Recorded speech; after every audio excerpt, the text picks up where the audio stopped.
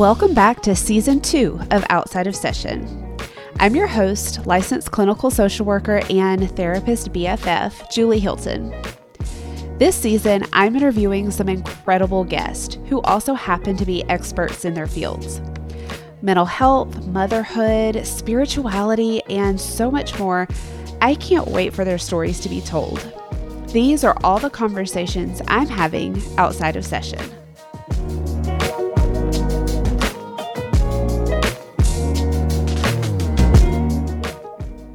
Hey everyone, thanks so much for tuning in to today's episode, and I happen to think that you're really going to enjoy this one. I sat down with Dr. Jonathan Dunlap for a conversation on how shifting your perspective is transformative in therapy. And I'm not going to give much away about it here. You're just going to have to listen to the episode to get all the goods on what that means. A little bit more about Jonathan. He began his career in 2005 working at a local nonprofit organization as an adult case manager after graduating with his bachelor's degree from Jackson State University. He continued to get his master's degree from Liberty University and then received his license in professional counseling in 2009. And then he received his doctorate in professional counseling in 2017 from Mississippi College. He has a wide range of experience in counseling, including but not limited to alcohol and drug, geriatrics, children and adolescents, and currently he works with adults in his private practice. He has a unique approach to counseling where he blends existential therapy with a model he created called Shifting Perspectives, and we're going to get to learn all about it here today in this episode. So everyone help me welcome Dr. Jonathan Dunlap. Hey, Dr. Dunlap. Hey, Julie. I'm so excited about you being here today. Thank you so much. Yeah, I appreciate you for having me. I've been really looking forward to this recording, so I'm so glad to be here. Yeah, I was just saying before I hit record that I feel like today is going to be a little bit of a different episode because rather than talking about a specific issue that as a therapist you work with and practice, we're talking a little bit more about your style and what you've developed. So I'm so curious, to be honest, and I can't wait to hear all Yeah. about it. Well, I'm excited to talk about it. I think as therapists, we don't often get the chance to talk about ourselves. Mhm. So there's a little bit of nervousness about, oh gosh, this whole session is about talking about me. But at the same time, I think I'm a little bit excited about it too. So I'm ready. Yeah, I love it. So before we dive into like what you're doing in practice now, I'm curious because we had a little bit of a conversation a few weeks ago when we first started talking about recording this, hmm and you were sharing about how, as a new therapist, just some of the experiences that you had. But I'm hoping that you can share with us like what your path was as a clinician to land you where you are today that has kind of guided you before we start talking about where you are. Like, what was that journey like for you? Yeah, so I got into this field because it's an interesting story because I was in high school and I was in the library one day and I was taking a nap before class started because the library is where you're supposed to take naps, right? And so this guy that I didn't really associate with, I mean, we weren't even on hello terms. It was Hmm. just a fellow peer that just passed me in crossing just throughout campus. But he came in and he woke me up and he said, "Hey, I got a question for you." And I thought he was joking because we don't even talk. So I started laying my head back down. He said, "No, no, I'm serious. I'm serious." And so I said, "Okay, what's going on?" And he had a whole situation about his girlfriend and he wanted some advice. And so I thought it was a little bit weird, but I went on and gave him some advice. But the thing that really hooked me in was 2 weeks later he came back and he touched me on the shoulder and he said, "Hey, you know what you told me? I really appreciate that. That really helped." And I Mm. thought, "Oh my gosh, have I found my calling?" Isn't it crazy how like a random moment that we Yeah, weren't even expecting can like change the trajectory of our entire future? That's I know. crazy. Yeah, and Yeah. it stands out to me, and I've told that story to several people, but that's like the initial moment that got me Mhm. thinking, okay, what's the path that puts me on the path to be able to do this more and more? So that's how I got started. Yeah, I love that. So what was it like for you after that? Like, how did you decide, okay, like I like helping people. I like the aspect of like learning about people's lives, and guiding them. What was it Yeah. like as even like a new therapist? Right. Yeah. So after going through all the psychology classes, I realized I really am interested in the mind Yeah. and how our like just the meanings that we place on things in life, because the meanings we place on behaviors and thoughts and words, because everything means something to us. Mm, And so that was deeply fascinating for me. And so as a new therapist, I felt like my goal was to help. I needed to help people get over these meanings and cross over into doing life better. But I realized I kept coming up against the stumbling block because help is also relative. Like what mhm. I would do in that situation is not what they would do. So early on, I started facing this block of, wait a minute, I'm trying to help them in the way that I would live life if I were in their shoes. And I don't think this is the best approach, or at least it's not doing for me what I was hoping that the field would do for me. So I definitely ran up against that stumbling block right there in the beginning. Yeah. Yeah. Yeah, Yeah, and I think that, a lot of times I have clients that will say, just tell me what to do. Like, just give me right. advice, just tell me what to do. I have one client that comes to mind right now. Like, she's constantly like, Julie, just tell me what to do. And I'm like, I don't know. I don't know what you should do because I'm not you. I'm not living your life. And so the advice that I would give you, the way that I would handle that situation would be completely different because my mom is different than yours. My Hmm. family unit is different from yours. And so I can only talk to you from my perspective. And as much as I'm learning about you, I still don't know what it's like to be in your shoes. So my job is not to give you advice. Right, My job is to help you sort through and come to like you have to trust yourself that actually you do know what's best for you. You just need like a right. little nudge in getting there. Right, right. Yeah, so when I started working on my doctorate, my thought process really shifted into self-awareness. Mm, And so my research was around self-awareness, and the final product, the project that I did at the end was around self-awareness. And so as a result of that, I started looking at myself a lot more. And I yeah. started noticing how I deal with pain. I started noticing the patterns that exist when I'm feeling emotions, when I'm feeling jealous, when I'm confused, when I'm excited, and like what does my body do Mm, when these things show up? And I kind of noticed that the difference between like the smile and the frown, the thing that's between those two is simply ideas. I thought, wait a minute, mm. is that the thing that moves the frown to a smile? Like Hang on a second. I'm having to like yeah, pause and think about what you said. So the space between a smile and a frown is an idea. it's an idea. Yes. Okay. Because how many times in your session has a client said to you, "Oh my God, that makes so much sense," Mm, and they walk away, nothing about their life has actually changed because they literally haven't done anything. They're still sitting with you, mhm. but they feel better, they feel empowered, they feel ready. So I realized, wait a minute, they adopted a new idea. And once Yeah. they had that idea, they're ready to tackle the world, or at least another week before they meet with you Yeah. again. Yeah. You know? So I'm curious what it was like to research self-awareness.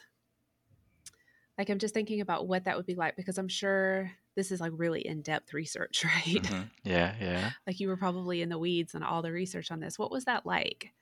So the way that I approached it, I have this thought process where I like to understand what a thing is and how it works. And so I looked at it more from this lens of, okay, I'm going to get all this information about self-awareness to try to understand, well, what is that? What is self-awareness? Yeah. And how does that manifest in people's lives? How does it manifest in my life? Like, and how do I use that in therapy to help people to see themselves? Mhm. Because and so my approach was not so much about like gathering information, but more looking at all of it together to kind of come to this conclusion about what it is. It's- Okay. yeah, does Yeah. that make sense? It does make sense. And I'm curious to hear more about what that conclusion was. Like after you spent all of this time gathering, reading, researching, when you're looking at putting it all together, like what are some of those like themes that you saw or realizations that you had? Like once you put it all together, what do you come up with? Yeah. So I noticed that I start with like marketing.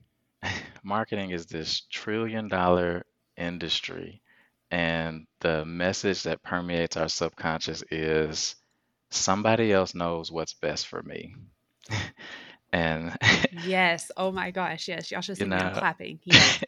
and so I mean, we're Googling things like how often should I drink water?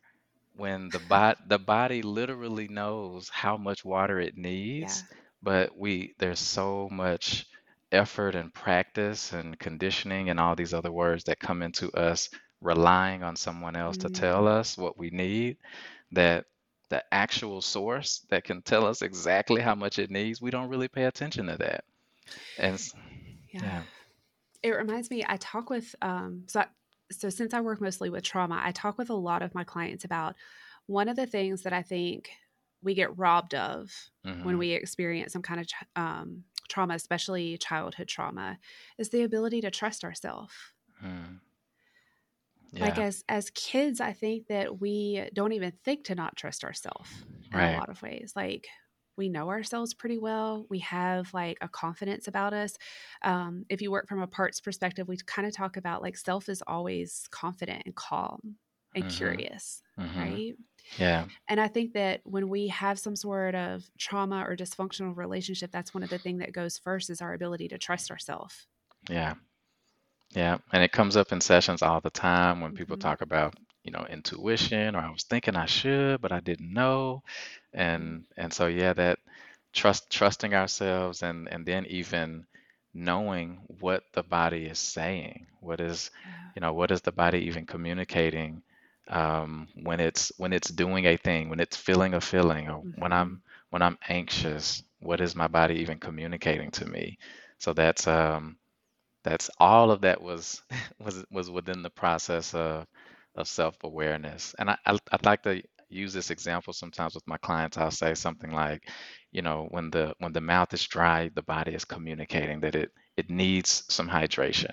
When you feel that rumble in your stomach or whatever hunger feels like to that person, the body is communicating that it needs something. And so I tend to think about our emotions in that same way, that when I'm Mm. confused, okay, the body is doing this thing, so it needs something. So what does it need? What does my confusion need? Like it needs questions. It needs to slow down, and it needs clarity. Like Mm. and knowing those things kind of helps me to navigate the sessions with my clients, and Yeah. because and I might not tell them directly this, like, hey, you're confused, you need to ask the right questions. It may not come out like that, but I can pick up on their confusion because I've looked at myself and I Mhm. know what my confusion needs. And so if I see that they're confused, then I simply ask clarifying questions, or I say, let's slow down for a minute. Let's sit with this and see if we can sort through the fog, because it feels a little bit foggy right now. And I'll just kind of acknowledge that with them or for them. Um, but it all comes from the self-awareness, like the work that I continuously do with myself to understand how I'm moving through the world, and then I just Yeah. bring that into the sessions. Yeah, I love that. I'm also thinking about you're kind of doing this research at that point in your career, Hmm. but you've also been trained in a lot of like the traditional therapy like models, Right. right? And I think that this happens for most therapists that I know, but like you're trained in these like the classical like CBT and stuff like that, right? And then Hmm. when you get out into the real world, you develop your own style, you Yeah. develop your own way of doing things, which I want to dive all into like um what you have going on in your practice now. But at that point, was it kind of a feeling of, this is not working? Hmm. Yeah. I kind of And figured. yeah, it wasn't working for me. I Hmm. could go to trainings and I could see other people doing their thing, and I could see how it would work for them, but then I found myself simply trying to mimic what they were doing. And Yeah. so there was always that disconnect with trying to work CBT in the way that CBT was presented, or DBT in the way it was presented, or EMDR in the way it was Yeah. presented. And that's it gets a little bit disconnected for me. So that's where shifting perspectives came in. Yeah, I agree and I love that because again, like when we're talking about learning to trust ourselves, we as therapists have to learn to trust ourselves too, because I think Mm-hmm. about um, we're dealing with such sensitive things in Mm-hmm. therapy that I think a lot of times it's hard to even trust ourselves of like, how do I help this person through this? This is so heavy, it's so hard. And so a lot of people default to, okay, let me go back to the script that I was taught. Mm-hmm. That's Yeah. where that's what I can trust, Yeah. right? Yeah. And it doesn't translate very well. It becomes really stiff and impersonal, and therapy is not the place for niceties, Right. and Right. formalities. And so I think that I've really grown as a therapist when I've allowed myself to modify, and I've allowed myself to say, but this is what I'm actually seeing helps my clients. And it doesn't matter if it doesn't fit into like a traditional framework. Mm-hmm. So I love that what you're saying is that you learn to trust yourself, which is what you're trying to teach your clients to do. Right. Yeah. Yeah. Okay, now I'm ready to hear all about it. I'm ready to hear all about shifting perspectives. So, this is what you call the framework that you're using. Right. And it was influenced by all of this that we're talking about. So, what does that look like in practice now? Yeah, so shifting perspectives, yeah, it's that framework I came up with to help the client see themselves. And See to kind of themselves. yeah, to kind of backtrack a little bit, my practice is called ONA Counseling and Consulting. And ONA is Swahili for see, Mm, SEE, and that really resonated with me because that's what I was doing. I felt like I'm helping my clients see yeah, I themselves, love see their that. problems, see their solutions, and to see them clearly. And so, shifting perspectives, there are four different um, practices or exercises that I work with my clients to help them move that frown to a smile by intentionally like being strategic with ideas. And so I Okay. say, okay, how do I get someone to engage with ideas? Because that was a whole different line of thinking than what I'd been taught. And what I noticed was a lot of what we're, a lot of our feelings and a lot of the things that guide the way we live in the world come from some baseline absolute idea. You Mm, take, for example, for, any of the Christian listeners or people that are familiar with Christianity, the phrase God is good. We've heard that in a many, many spaces. yep. But that phrase, that idea, that line doesn't change regardless of how I feel, if the situation is pleasant or unpleasant. The idea still stays the same, and life is kind of adjusted to meet the idea. And Mm, so I thought, okay, so if it happens here, then is part of this process, part of the process is like choosing an idea and like making it permanent during our conversation. This is a permanent idea. It's true. It's forever true. Now let's talk about it. You yeah. know, So, how do you help? So, when you start working with a client, is one of your first steps to identify what that statement already is for them? mhm.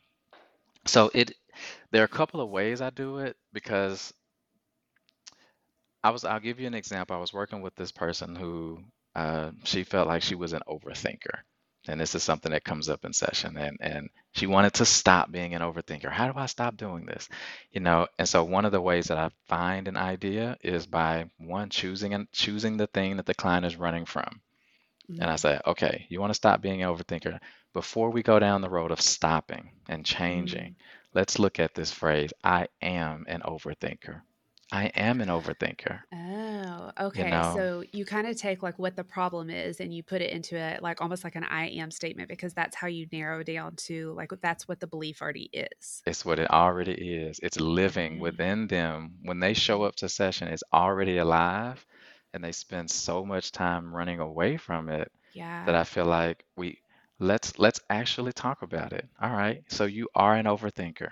Let's make it true, just as permanent as God is good in this Yeah. session. And so with that, then we start to explore. How does an overthinker take breaks? How does an overthinker parent in such a way that it benefits everyone in the family? How does an overthinker prevent burnout? How does Mm. an overthinker build successful relationships with people and have healthy boundaries? And I just simply leave that statement as true, and we explore their life without looking at, I need to stop overthinking. That is so interesting because I think you're right. Like most people would come in and say, this is the thing I want to work on changing. Right.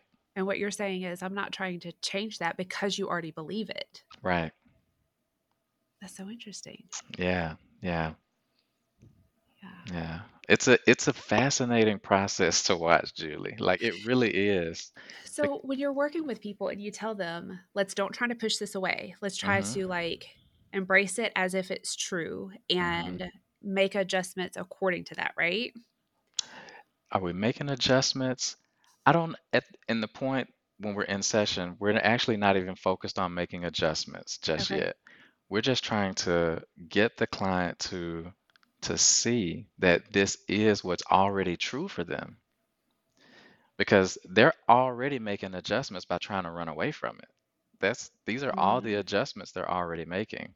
They put their timer on and they put on a, 30, I'm going to meditate for 30 minutes. That's an adjustment, yeah. or I'm going to make sure I'm not going to read a book while I'm eating. I'm just going to eat and not do two things. That's an adjustment. But Yeah. they keep coming back to, oh my God, I'm still an overthinker. Right. So Right. I use the time in session to let's see, how does an overthinker live? How does an overthinker create relationships? How does an overthinker Hmm. truly actively listen to their children when they're speaking? How does an overthinker do it? So when you start that process, does it also impact the emotions around it? It does. Yes. If you approach it from a place of how does an overthinker actively listen to their children instead of being feeling guilt, do they look at it more like, no, as an overthinker, I can learn to be fully present with my children. And so I have less guilt or anxiety or whatever the negative emotion is because they feel like they have more of a plan of like, I still can do this. Yeah. So I'm gonna answer that question, but first I'm going to like insert Okay. something that I feel. This is my personal thought about emotions. Okay.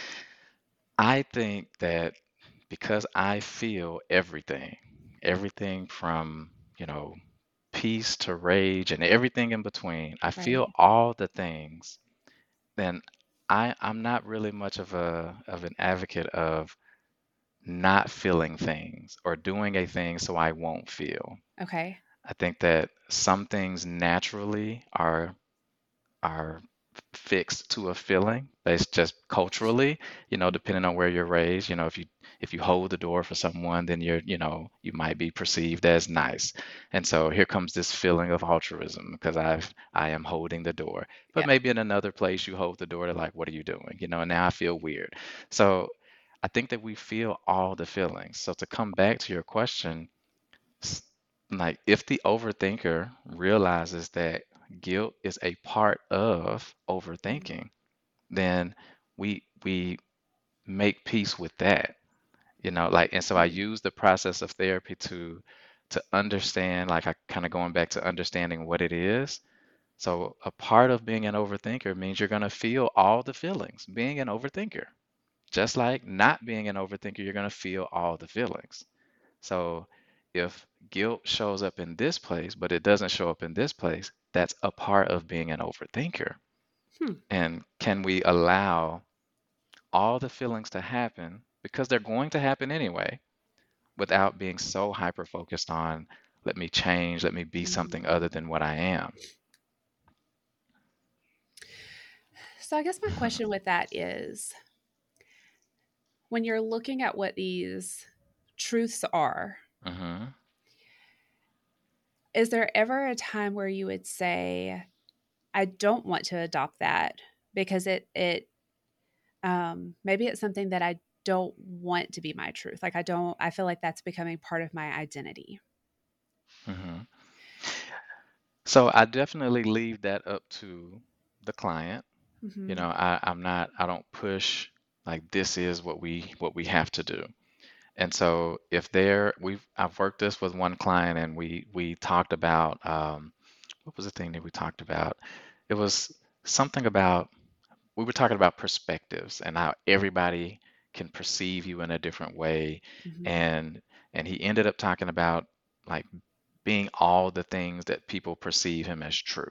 So if one person sees him as angry, then that's okay. If another person sees him as happy, then that's okay. And if another person sees him as this, then that's okay. And so he talked about accepting that I am all those things. Well, we explored it a little bit, but that didn't work for him. He said it created a sense of it was too much weight for him, and for him, he needed to categorize his life in Yeah. such a way where he didn't have to be everything all the time.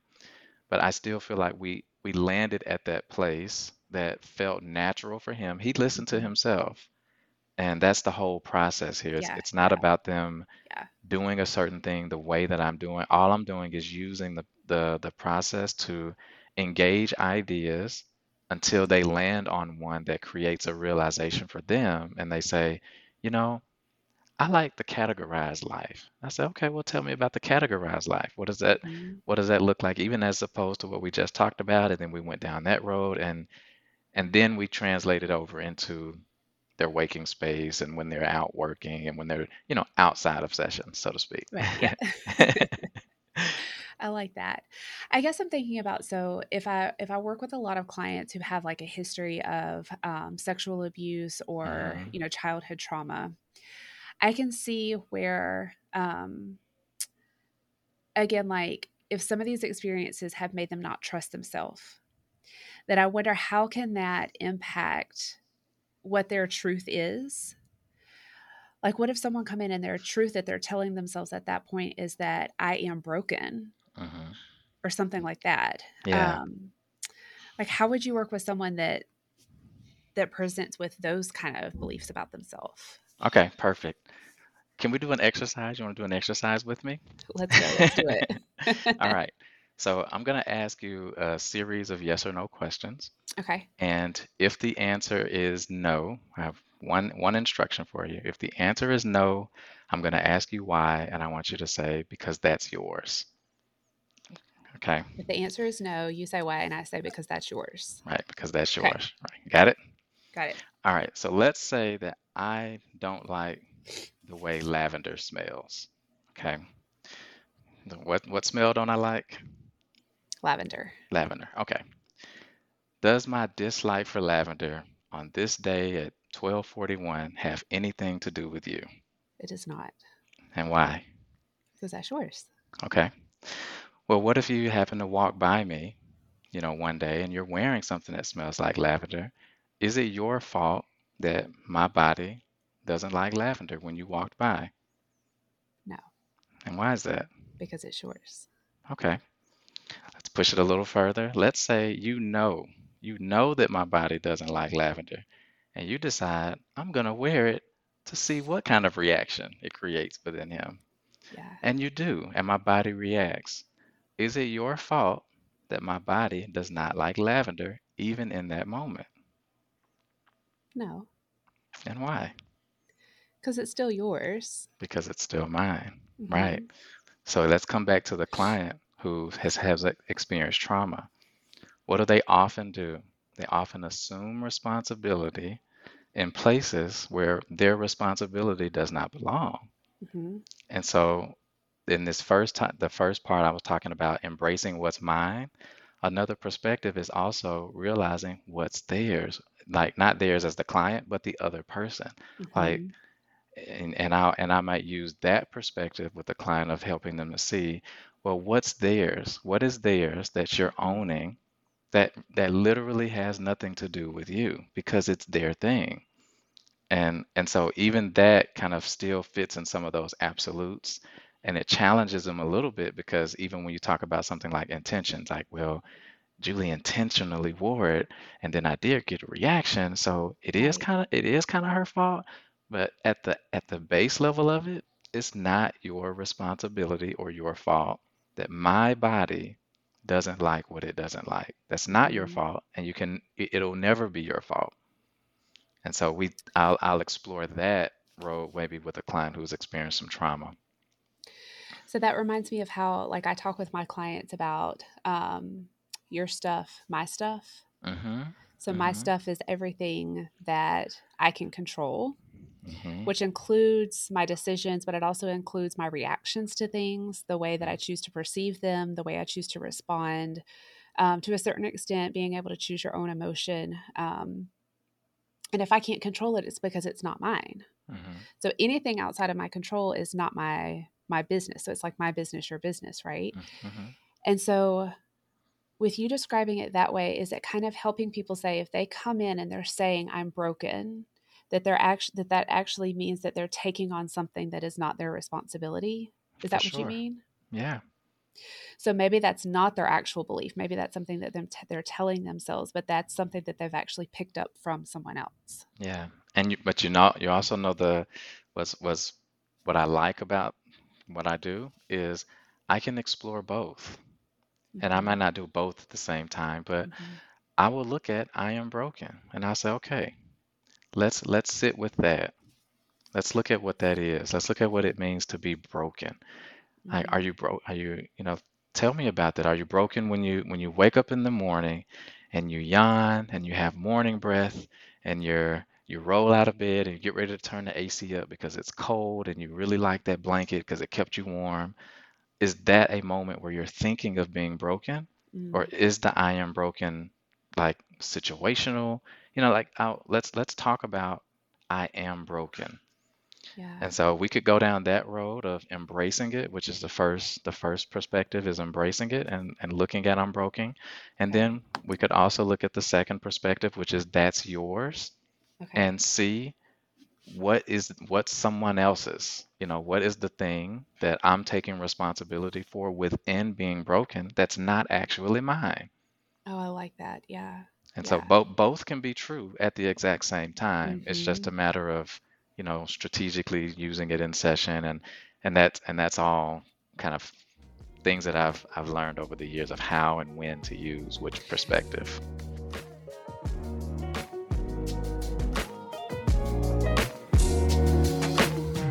Hey everyone, I just wanted to pause for a quick moment to say thank you so much for all the love and support that you're showing outside of session. If you haven't already, do me a huge favor and hit the subscribe button, give me a 5-star review, and share this podcast with all of your friends. Help me take this show to another level. Now, back to today's episode. It's interesting when you were saying before of saying like let's sit with what if this is true. Hmm. The example of I'm broken popped into my head. And my immediate response when you were talking was like, no, I would never ask a client to say, well, what is it like if you're broken? But I'm realizing that like that is my stuff coming in Mm. Yeah, because I don't want my clients to feel like they are broken. But what you're saying is that's my stuff, right? Like that's my responsibility. yeah, And that there's actually some value in being able to sit with what does that even mean instead of just immediately trying to change it yeah, because we assume that it comes with feelings of hopelessness or having less worth, those kind of things that come up with being broken. But what you're saying is like, hang on a second, what are you actually telling yourself throughout the hmm, day if you have this belief of I'm broken? Like, how is it yeah, actually showing up? And sitting with that uncomfortable feeling to explore it first. right, yeah. When does it show up? Where do you feel it in your body? Yeah. And this Yeah. is this is all going back to that self-awareness because sometimes they'll know that their life is and they're feeling turmoil, but they won't even know Hmm. where they're feeling it in their body. And so Yeah. we'll have a week between sessions where say, okay, I am broken is what we're looking at. Let's Yeah. hold that. Let's hold that for a week. Let's not get rid of it just yet. And all you're doing this week is trying to see where do you feel it Yeah. in your Yeah. body when that phrase shows up. Because it's there, it's already you showed up to session with it. So it's there. Hmm. But let's see where you feel it in the body, and we can use that information to see what the body's communicating, and it kind of goes back into what we talked about earlier. Yeah, and I love that you're saying that because I feel like people are finally becoming more and more aware of that there's so often a disconnect between Hmm. what we're thinking about ourselves and what we're actually feeling. But our body carries so much. And a lot of people Hmm. never stop and ask themselves that question of where do I feel that in my body? And I'll ask clients that all the time and they're like, I don't know. And it Hmm. takes a lot of that mind body connection and doing that work to being able to say, like, oh, that is very much, and being able to name a specific place of like that sits on my chest. Well, what does it feel like on your chest? Because you can have different feelings in your chest too. But being able Yeah. to name, like, that's exactly where it is. Yeah. So you do a lot of that, like somatic work with it as well? hmm Yeah, definitely. And sometimes it's less overt. I'll just Mm-hmm. I'll just walk them through it, or I'll allow them to experience it, and then I'll name it. Just I see that you're kind of reflecting this kind of counseling one-on-one type of thing where I'll Yeah. reflect what their body is doing and asking them that they notice that. Um, but yeah, so I definitely use all of those tools, and it's my ultimate goal here is kind of, if I'm jumping way back to the beginning of shifting perspectives, is I notice that when a person has a realization Mm-hmm. or an epiphany, then the change that we're often looking for as therapists has already happened. Like once they realize a thing, then Mm-hmm. the change is there. And I think about a person who's walking and maybe they keep stumbling and they're falling and they're confused and they're frustrated, and then they realize their shoes are untied. It's like once they realize Yeah. that, Yeah. it's almost like nothing else is needed at that point. The path has already changed because the realization has occurred. Yeah. And so that's my end goal within shifting perspectives. It's not focused on progress or focused on a specific thing that they do better. But what I've noticed is simply by exploring ideas with them, they come to a realization. It just like magically happens. Yeah. That's Yeah. that's like the fascinating part about it. It all is because it just happens randomly. And I know you've been in session many times where a client had an aha moment and you were like, what part of this conversation was aha worthy? Right. But they had a moment, so I'm just gonna let them keep it. Yeah. And that's just how it happens. And even what you're describing with the two perspectives that you shared, the embracing and the that's yours, Mm-hmm. both of those are helping clients see themselves. Because Mm-hmm. that's like the thing holding all of this up, right? Is like Right. if you can see yourself differently, then that's what ends up shifting that perspective. Yeah. Or Yeah, see yourself as you are. as you are. Yeah. Yeah. Yeah. And differently, I mean by like a way you haven't seen yourself Oh, before, but it right, right. probably always has been, right? Yeah. So that's two of the perspectives. Do you want to share the other two with us? Yeah, I so don't I'll want you give to a tell all your secrets today. yeah, I'll give a quick one. Like the last two, one of them is the third one is let go, and the fourth one Mm. is let's see. And Mm. so the third one, we've introduced this idea of responsibility, like in the example I gave. Are you responsible for? No, that's yours. Yeah. So let go is about no one within this situation is responsible. No one is at fault.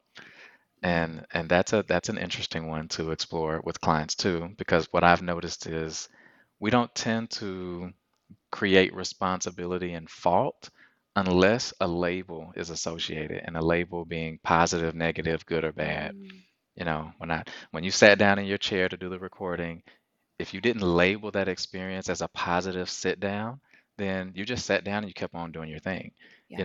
So no responsibility was given. You didn't say, "Oh gosh, Julie sits down great," or or this chair manufacturer, like, wow, they make sturdy chairs. You didn't do that. There was no label, positive or negative, Yeah. so no responsibility or fault was given. And so what I tend to do with Let Go is we look at a situation and I challenge them to see how no one is at fault in this situation, even if the person perceives what they've done as a mistake or wrong. Mm. And that's the challenge because they want to take ownership of the entire situation. Yeah. So you work with couples a lot too, right? I Yeah, I can do. see how that would be really, really helpful with couples because a lot of times there's just so much blame hmm on things being done wrong, right? Right, So does that come up with couples a lot of trying to say, let's neutralize the situation and stop looking at it as somebody has to take responsibility because something was done wrong? right, definitely. And Oh, I love to your that. to your point about childhood trauma, I mean, both people coming together have their own histories that Yeah. neither person is responsible for. Yeah. I'm not responsible for the 20 years of history that came with my wife when we met. Right. She's not responsible for the years that came with me. So if she does a thing that triggers something in me, It's not about responsibility. It's not either one of our faults because we didn't create the path that we Yeah. both walked for the past 20 years. So it's not her fault that I'm upset, or it's not my fault that I'm upset, or vice versa. It's now, okay, this is how we feel. Now, if this is how we feel, where do we go from here? What is the body communicating? And we're back. We're back at looking at ourselves and the situation to determine what's the Hmm. best step. That's really interesting because I think that, especially in society, there's like with cancel culture, and there's just a lot of like, we are hyper reactive, I think. Hmm. Yeah, for Um, sure. so I feel like if you could just do a national seminar where everybody has to listen to it or something like that, that'd be great. Yeah. Okay, and so then your last one is let's see. Yeah, let's see is all about the experiment. Yeah. So we spent three perspectives talking about ideas. Mhm. Let's see is let's make it real. How do we take what we've talked about and turn it into out of session practice? So how do we hold on to if we're going to hold on to iron broken for a week, how do we do that? Mhm. What are the practical steps to make this a reality, something we can practice over the next week? Because we're still engaging with that idea.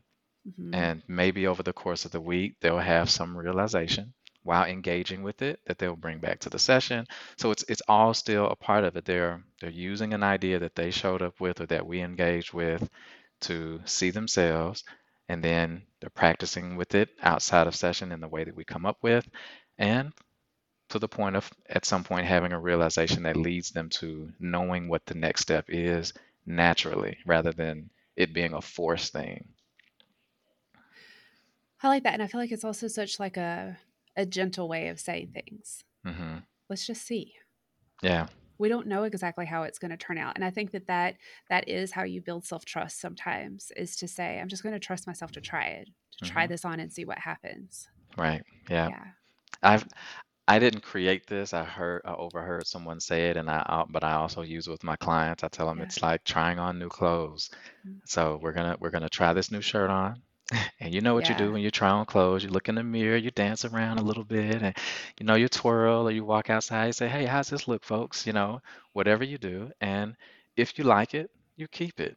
And if Mm, you don't, you put it back on the shelf. There's no pressure. There's literally no pressure. You put it on the yeah. shelf and you do something else. And so that's our approach with Let's See. We hold on to it for a minute. We'll try this shirt on. We'll see Yeah. what it feels like. We'll work with it.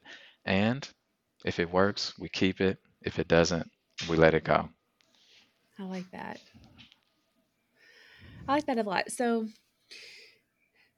one of the things that I wanted to ask is what are some of the signs of people, so if all of this is to help people to see themselves, Yeah. to really be able to see themselves, what are some of those signs that you see when people first, maybe it's the first time they sit down in front of you, or you're in those first few sessions with them, and you have like this ability to, like with everything that you know, that you could tell that people aren't seeing themselves clearly, Yeah. if that's how you would phrase it, that they don't see Right. themselves clearly.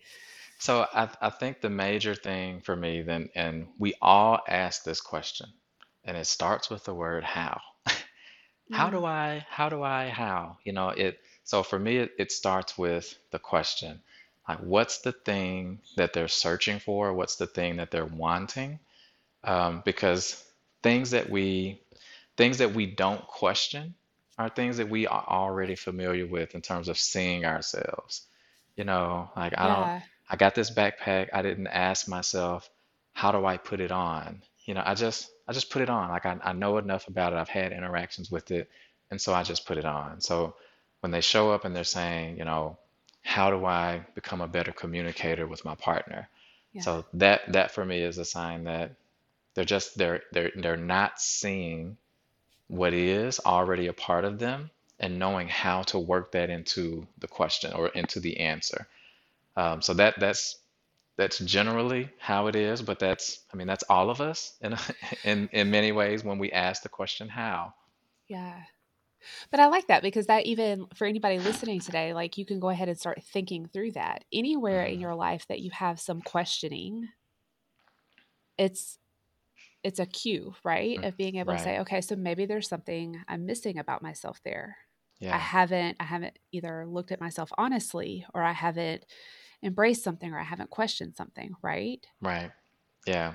And I'll throw this in there. I think one of the things that make looking at ourselves the most difficult Mm, is labels. okay. Labels that come from, morals, belief systems, social norms, company policies, Oh, my social circle. There, yeah. there are labels everywhere. And I think I want to say 100% of the time, but Yeah. yeah, I'll say it. 100% of the time when I'm working with my clients, they often bump up against the label that they're afraid of that like connects to the answer for them, because the label of I don't want to be seen as lazy, or I don't want to be perceived as a hypocrite, or I don't want my boss to think that I'm not doing a good job. And so all of these labels that show up, like that's usually the main thing that gets in the way of not just seeing yourself, Mhm. but holding it. Even holding it in a session can be very challenging because I don't want to say that because I don't want to sound mean.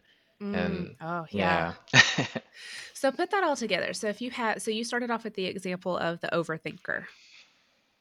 Yeah. What do you feel like some of those labels are that could potentially be hindering a person from being able to see themselves if Yeah, they're so the overthinker?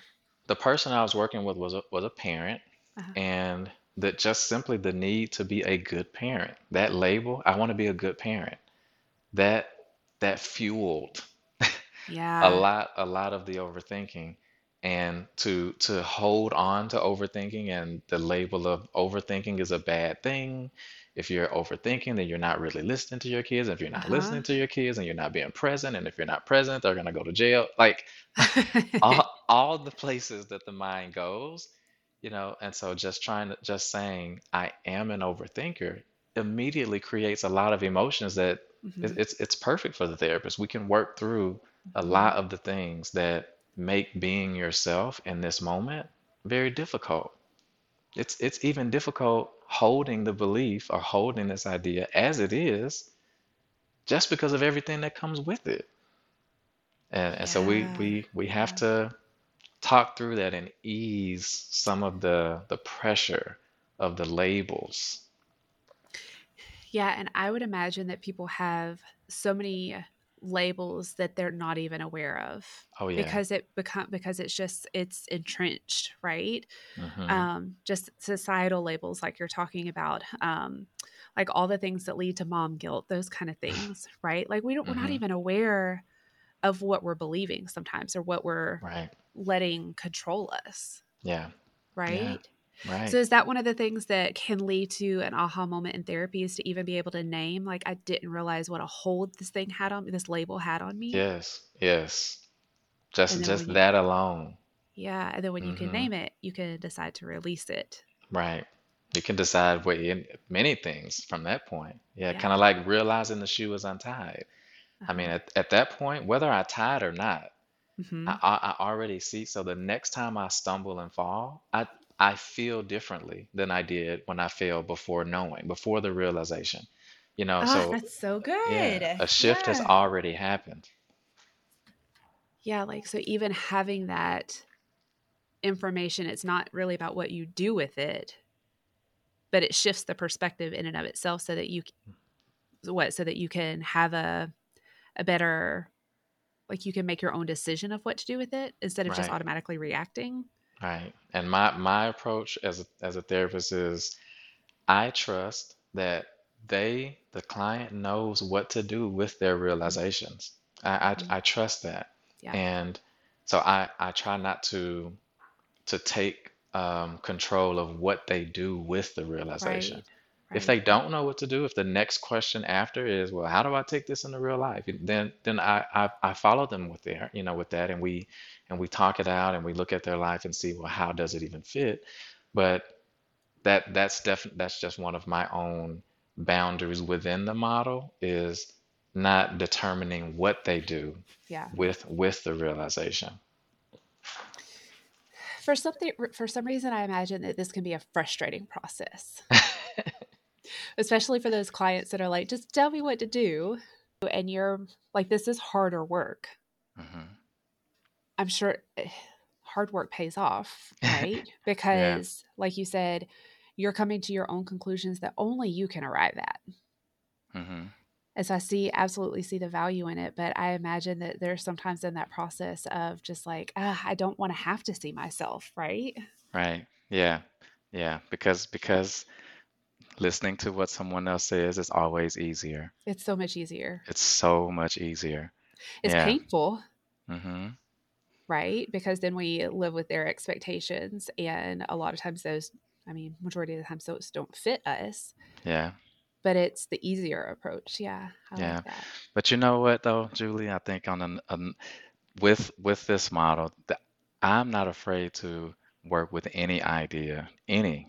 Yeah. Because so even the person who says, I'm most comfortable listening to others to tell me what to do. I say, okay, that's that's an idea. Let's explore. Yeah. How does a person who listens to other people feel authentic? Or is that what authenticity feels like? Yeah. Or whatever the thing is that they're, struggling with. Yeah. I just bring that idea into it. It's not a me forcing them to put Hmm. away something. If that's what they have, then we explore that because they can have a realization Hmm. even within, I like listening to other people. I don't like to make decisions on my own. Okay, let's hold that. Let's actually make that true. This is true about you. I don't listen to myself. No, I don't. All right, let's talk about it. Now let's explore. Let's Hmm. explore life, the life of a person who doesn't listen to themselves. Mm. We can explore that.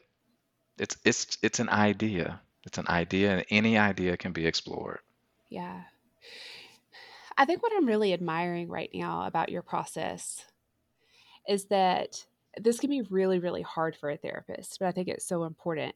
You come in with no agenda of your own. Hmm. Do I not have any agenda? I don't know. I might I mean, have an I think agenda. you have an agenda to help, but even Yeah, hearing you say, "I'll explore any idea," I'm yeah, not opposed to going down any road that they're taking me on because that's their truth and it's their lived experience. right. And for you to be able to say, let's go with that, let's work with that, and see where it takes us, I think that that shows that you don't hear something and say, oh, I think you need to change that. Hmm. Because it would be really easy to say, no, I want you to become someone who doesn't have to listen to other people and can learn Hmm. to listen to yourself. Hmm. But that would be my wish for that client. Right, exactly. And what you're saying is, okay, well, you're telling me about you. I'm not telling you about you. You're telling me about you, right? Right, And right. that can be very hard. Yes. Yeah. Yeah. Yeah. That was that stumbling block that I ran into when I in my early years of therapy Yep. because I was trying to make them live life the way I live. Yeah. And I Yeah. and so I'm like, you see, the door being open is the problem. Just close the damn door. Like, Yeah. close it? Yeah.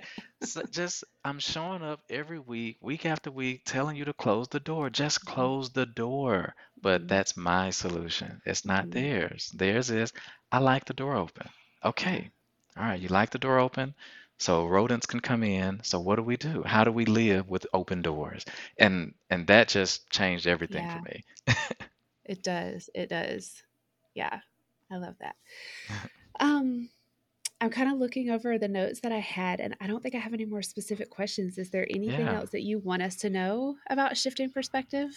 Um, I think Did we cover that's everything? yeah, we covered so much. This I was mean, I have a million more questions. We might end up doing a part two on this because this is so fascinating to me.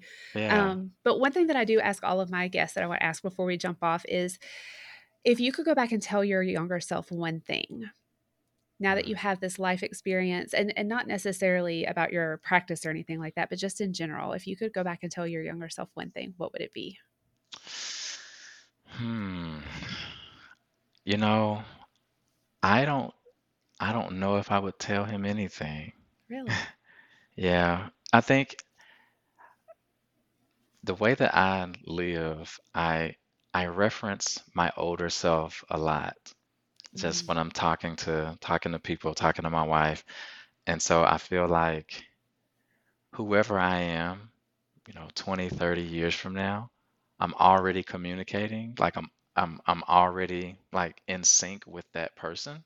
yeah. And so if that could actually be a literal thing where I could see my younger self and say something specific to him, I think I'm already him, and so Yeah. the fact that my older self sees the younger self lets the older self know, hey, well, at least he gets to this age, so I don't know if I don't think I would tell him anything. I think he's just fine. He's just fine as he Oh, is I with love that. all the experiences.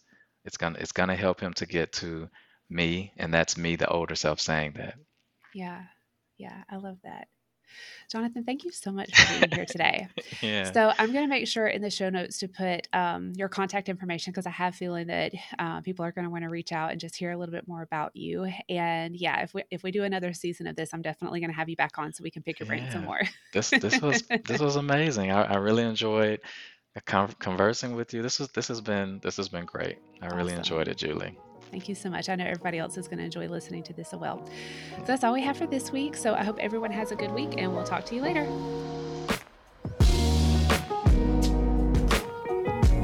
Thanks for tuning in to this episode of Outside of Session.